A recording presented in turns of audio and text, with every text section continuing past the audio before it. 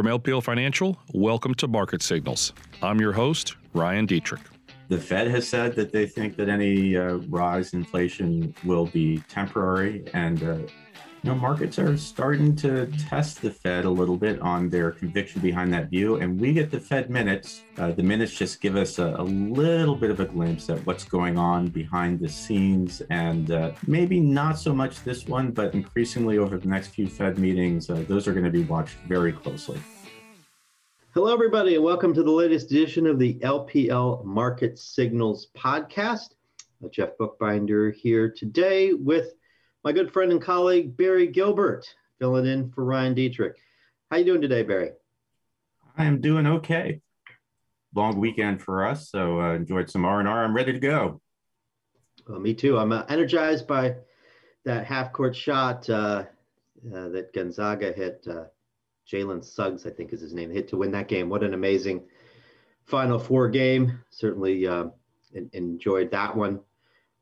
When you play hoops, Barry, do you often sink half-court shots to win games?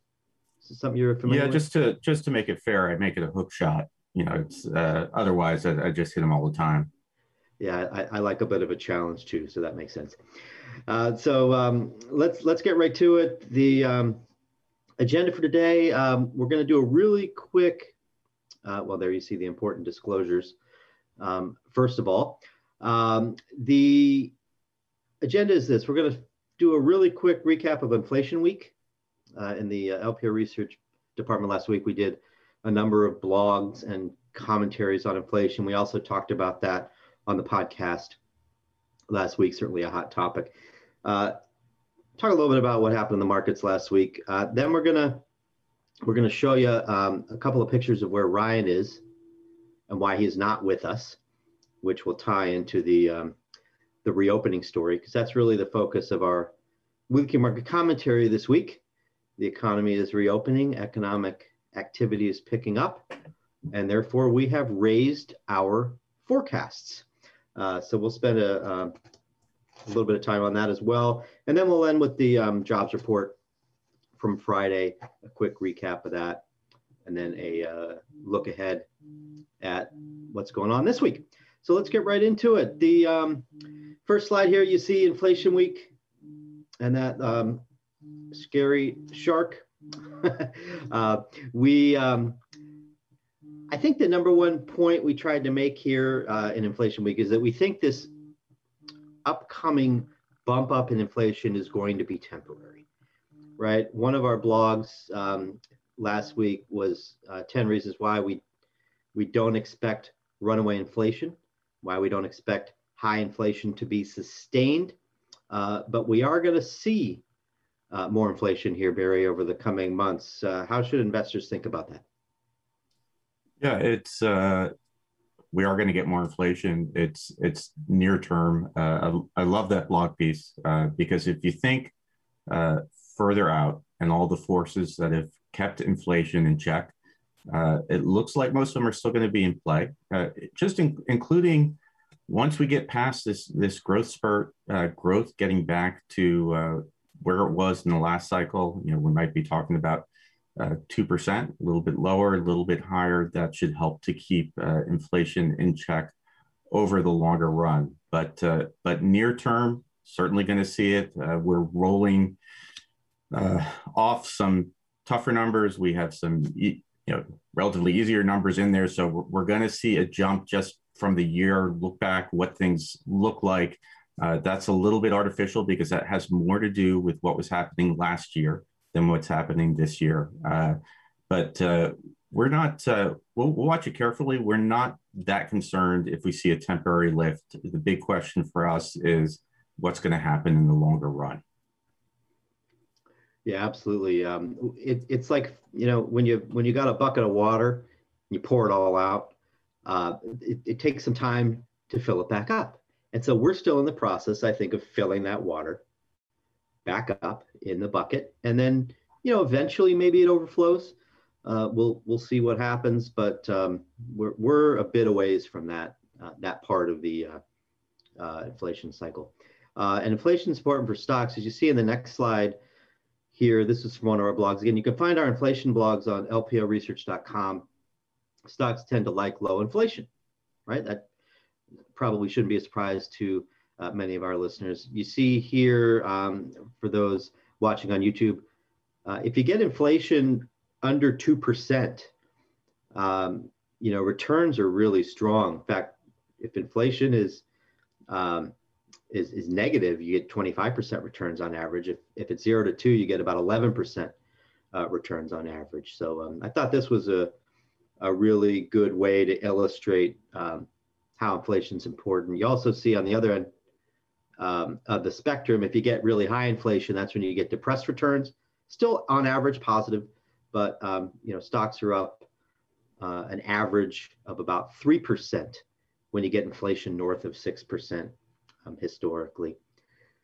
So let's also let's turn to a recap of last week's market action. It was the jobs report was the big news of the week on Friday when the market was closed, or at least the equity market was closed. But stocks were higher for the shortened week. S&P up 1.1%, NASDAQ up 2.6%. So it was a growth-led rally. That's why the NASDAQ did so much better. I think, Barry, the most important takeaway for me, we'll get to the jobs report in a bit, but the important takeaway for me is that we saw growth stocks do better as yields stabilized, right? We're talking about tech, talking about the internet names that are in the communication services sector, consumer discretionary, where Amazon is. What are your thoughts? Anything stood out to you last week?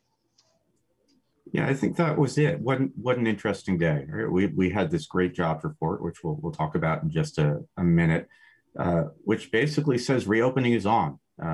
It's happening, and we're looking around this morning. Didn't have a big move in yields. Didn't see the value style stocks jump out and outperform. Which means that the reopening might be getting reassessed just a little bit. It's just one day, but it was an important report, and it was a big beat on the headline number. Yeah, absolutely.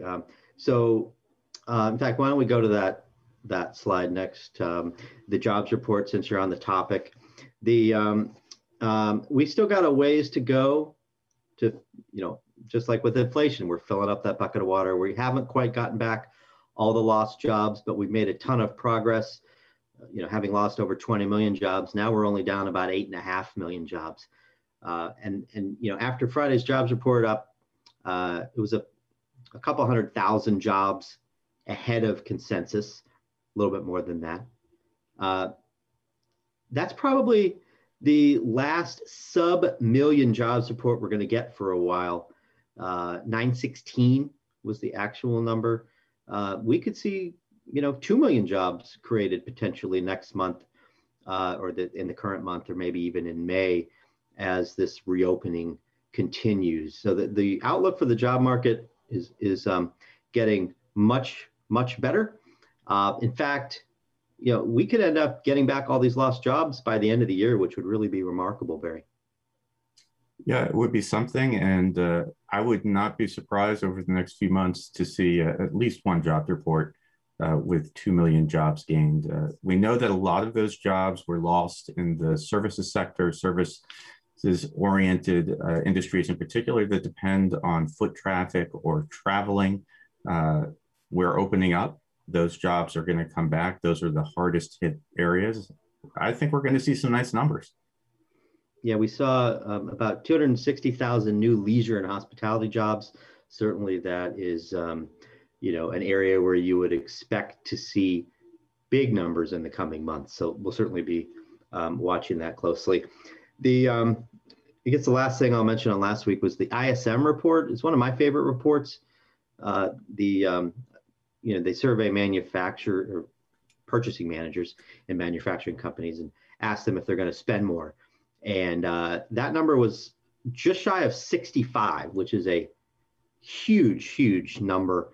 Manufacturers have done better than services businesses during the pandemic. And so, the fact that that number is stronger than what we've seen from services, the services surveys isn't that surprising, but a number like that is historic. So this is just another example of how this economy is really roaring back. So before we get to our raised forecasts, Barry, I think we want to check in on Ryan Detrick, who's not with us today. My question is, where's Ryan? You have any idea? I think we know that Ryan follows the stock market, as we all do, very closely. And last close we had an all-time high. I think Ryan said to himself, "Look at that market. I think I'm going to go to Disneyland." Well, Disney World to be specific. Disney World, yes. That's right. So here we have a picture of Ryan. We actually have two. Here's where Ryan is. If you go, I'm sure I put it in there. There it is. There is Ryan. Ryan is having fun at Disney. We put the mouse ears on him with his family down there. I know he's having a great time. I saw on Twitter a couple of pictures. We didn't have time to get those in here, but that's where he is. The next, we have another picture of Ryan too. You can see, for those on YouTube, Ryan on a roller coaster. This the facial expression, I think, suggests that he's pretty scared. Not one of those people that just smiles and puts their hands up. He's holding on for dear life there, no doubt. So be safe, but have a blast, Ryan. We miss you. We'll see you back here next week. So now we'll get to the feature of the day, which is our increase in forecasts. So first, the GDP forecast. So we just talked about the reopening. We all know the vaccine rollout is ramping up. Actually, north of 3 million shots per day in the U.S. now, which is, it wasn't too long ago we were talking about 1 million shots a day as being pretty impressive. So this thing's really gaining momentum. And, it's a race against COVID cases, and it looks like the vaccines are winning, and we expect that to continue to be the case, even though we have had a little bit of a pickup in COVID cases over the last few weeks as economies have reopened and the variants have spread. But nonetheless, this reopening is going, and people just have a really strong desire to get out. I mean, Ryan, there's no better example of embracing the reopening than going to Disney. I saw box office stats. It was something like $32 million on this King Kong versus Godzilla movie over the weekend. You've seen it in the mobility data with people going to restaurants, making reservations on Open Table. Stats on driving, on commuting, all of that. It's really, it's all just pointing higher. And so that tells us that, when combined with all the stimulus that we've talked about here week after week after week, that this economy is going to grow north of 6% this year and potentially make a run at 7%. Yeah, it's, we had the stimulus story. We actually upgraded our forecast then. Vaccination story has been strong, been doing very well in the United States. We're in a little bit of a race with some of the variants on COVID that spread more easily, but it looks like right now we're probably going to win that race. We know there's some risks because we saw what's going on in Europe, a little bit further behind on the vaccinations, got hit earlier with the variants. They're needing to partially shut down. This is not going to be like the prior shutdowns. It's going to be temporary because they are vaccinating as well. But it's a great story over the last year that we've had. Yeah, absolutely. So we're taking our GDP forecast for the U.S. up about 1.25 points, leaving our developed international forecasts alone because of Europe's struggles. Although there could be a little upside in Japan. And then the U.S., better growth forecast in the U.S. flows through. So we're taking up our EM and global forecasts a little bit too. Global now potentially north of 6% as well. But, the US could lead, at least based on these buckets. And 7% growth, that is historic. We haven't seen that in 4 decades. It's, this is why you have people concerned about inflation, but no doubt that better growth is going to drive more revenue opportunities for corporate America and stronger earnings growth. So that's why you see on this next table why we're taking our earnings growth forecast higher as well, going from $170 per share to $175 plus. That is north of 25% earnings growth in 2021 for the S&P 500 index. Really, really strong. In fact, that our GDP forecast could prove a little bit conservative, even raised. I think it's the same story here, Barry, where frankly, I wouldn't be surprised if we hit 180, depending on how the reopening progresses, because corporate America has been doing so well, generating efficiencies during the pandemic, managing the disruption so well. And then as the economy booms and the stimulus kicks in a bit more, that's a tailwind for corporate America. Yeah, we've seen the great resilience. You've talked about acceleration in the adoption of technology. You can see that on this call right here. And we're hoping that maybe corporate America will get the best of both worlds. They'll have all that extra technological adoption and innovation, but also start to get back the benefits of more people working in person. That resilience can just continue and potentially extend from here. Absolutely. So with the our improved outlook for economic growth and earnings, it certainly makes sense that you get some upward pressure on yields. So we're taking our yield forecast up to for the 10-year, going from 1.5% at the midpoint to 1.75 to 2%. So narrowing the range and raising the level. It's really a simple story. It's mostly just about better economic growth, plus the 10-year yield has moved to around 170 at last check. So it's getting close to that range anyway. But we also, our fixed income strategist, Lawrence Gillum, has a model that he uses to assess fair value of treasury yields. And that says this is about where we're going to be, right, Barry? It does, and Lauren's going to write about that a little bit in our blog that you mentioned tomorrow. There are 2 pieces to this. One is we expect rates are going to continue to push higher. The other side is that the pace of the increases is expected to slow down quite a bit. As rates move up, bonds become more attractive for buyers. We think for international buyers right now in particular. And that means that we've moved at a pretty incredible rate. We might jump outside of that zone for a little bit, but by the time we get to the end of the year, we think we're going to be back in that 1.75 to 2% range there. And continuing this theme of potentially being a little bit conservative here, we have not raised our S&P 500 target. We've kept it at 4050 to 4100 on the S&P 500 index. We're pretty close to the low end of that range right now.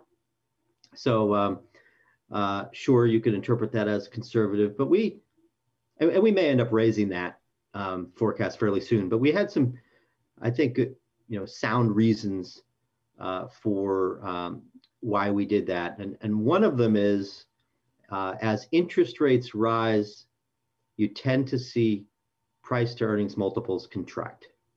At this stage of the cycle, and we've seen this in technology recently, right, where some of the higher PE stocks have suffered as rates have risen because of the impact on valuations. So as interest rates rise, we think gradually, but as they rise further toward 2% this year, we think that will potentially lead to narrower valuations for stocks. That was probably the biggest reason why we kept that there. But there's certainly other reasons. Barry, what would you add to that for why we would keep that forecast unchanged despite higher economic growth forecasts and higher earnings forecasts? This is typical of what we see early cycle, even a healthy early cycle. We see earnings go up, often exceed expectations, but at the same time, we see those valuations potentially stay steady or even come down a little bit, and those provide a little bit of an offset for one another. So this is the normal pattern for the overall health of American corporations. We're really focused on those earnings, and then the other question is, what are investors willing to pay for those earnings? And from that perspective, the news is positive, but we're not adjusting our fair value at this point.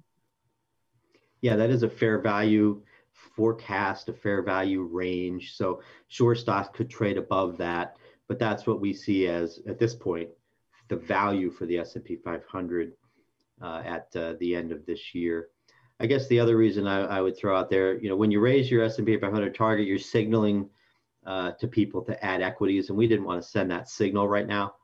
We might later, but we're already overweight equities.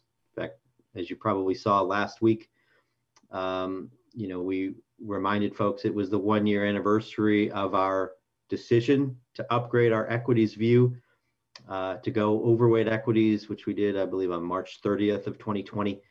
I went back and actually read the commentary that we wrote back then. It's held up pretty well. It was actually a joy to read that, not just because it's fairly accurate, but just it's important to remember where you've been, right? And just how terribly tragic it was back then. It's still tragic. People were still losing lives, and how devastating the economic impact was.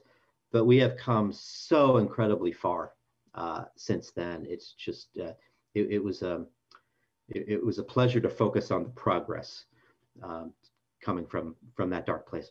So it's been quite a ride, but we just decided that after 75% rally in the S&P 500, maybe you need a little bit of a digestion period as well. So we're being a little bit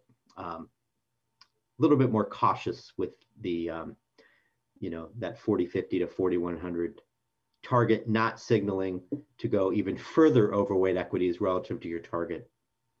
Just sort of maintain a modest overweight to equities, which is what we've been doing in the portfolios that we run. So I think that's that. Why don't we look ahead to this week, Barry? Actually, before we look ahead to the week, Ryan, he always has these great stats that he comes up with. Many of you see them on Twitter. So the stat I saw late last week that I think is a really good one is, what happens when the S&P 500 goes up about 6% in Q1, right? What happens over the rest of the year? And when it's in that range, mid to high single digit returns for the S&P 500 in Q1, on average, the S&P 500 is up 12% the rest of the year, right? So that's like almost a 20% year if you add the Q1 returns. Would you take that, Barry? I would take it. And Me too. That's historical data, right? We know that doesn't necessarily forecast what's going to happen in the future, but it lets us know what the patterns are, and those are important to watch. That is our market signals, is to be aware what happened historically. Yeah, just, you get these bumps, like you typically get a 10% correction early in a cycle like this, year 2 of a bull market, but you always end higher, at least based on the post-World War II bull markets, to varying degrees, but they've all been higher at this point. So we'll see if that history repeats itself. Looking ahead to the week, we get the some PMI data, which it's a lot of secondary data this week, Barry. What's actually the PPI, the purchase, the producer price index, wholesale inflation, that one's going to get some attention on Friday. What's on your radar for this week that investors should be watching? Yeah, everyone's following inflation. One of the reasons that everyone's looking at inflation is that everyone's also following the Fed. Um, the Fed has said that they think that any rise in inflation will be temporary, and markets are starting to test the Fed a little bit on their conviction behind that view. And we get the Fed minutes from a meeting from 2 weeks ago on Wednesday. Now, the meeting already happened. Press conference already happened, so a lot of the information is already out there. The minutes just give us a little bit of a glimpse at what's going on behind the scenes, and maybe not so much this one, but increasingly over the next few Fed meetings, those are going to be watched very closely. Yeah, I think what we hear from the Fed in the next month might not be interesting, maybe even the next 2 months, but it's going to get really interesting. Midsummer to the fall. It's going to be very tough for them to stick to their outlook here for rates in particular, but maybe even their bond purchases we would think could be pulled back by year end. We'll have to see. So I agree. The Fed, inflation rates and the Fed, probably the single most important thing for investors to watch over the coming weeks. But we're also going to get earnings season starting next week. So we'll talk more about that on the podcast next week, but that's something to keep on your radar too. So with that, I think we'll wrap for the week. Thank you, everybody, for listening. Thank you, Barry, for pinch hitting for Ryan. Ryan, have a blast at Disney. We'll be back kind of normal lineup here with Ryan leading the charge next week. So hopefully you found that enjoyable and helpful. We will be back with you next week. Thank you, as always, for listening to LPL Market Signals. Have a great week, everybody. This material was provided by LPL Financial, is for general information only, and is not intended to provide specific advice or recommendations for any individual. There is no assurance that the views or strategies discussed are suitable for all investors or will yield positive outcomes. Investing involves risks, including possible loss of principal. Any economic forecasts set forth in the podcast may not develop as predicted and are subject to change. References to markets, asset classes, and sectors are generally regarding the corresponding market index. All indexes are unmanaged and cannot be invested into directly. Index performance is not indicative of the performance of any investment. All performance reference is historical and it's no guarantee of future results. All information referenced in the podcast is believed to be from reliable sources. However, we make no representation as to its completeness or accuracy. Securities and advisory services offered through LPL Financial, a registered investment advisor and broker-dealer. Member FINRA and SIPC. Insurance products are offered through LPL or its licensed affiliates. To the extent you are receiving investment advice from a separately registered investment advisor that is not an LPL affiliate, please note LPL makes no representation with respect to such entity. If your financial professional is located at a bank or credit union, please note that the bank or credit union is not registered as a broker-dealer or investment advisor. These products and services are being offered through LPL or its affiliates, which are separate entities from and not affiliates of the bank or credit union. Securities and insurance offered through LPL or its affiliates are not insured by the FDIC or NCUA or any government agency, not bank or credit union guaranteed, not bank or credit union deposits or obligations, and may lose value.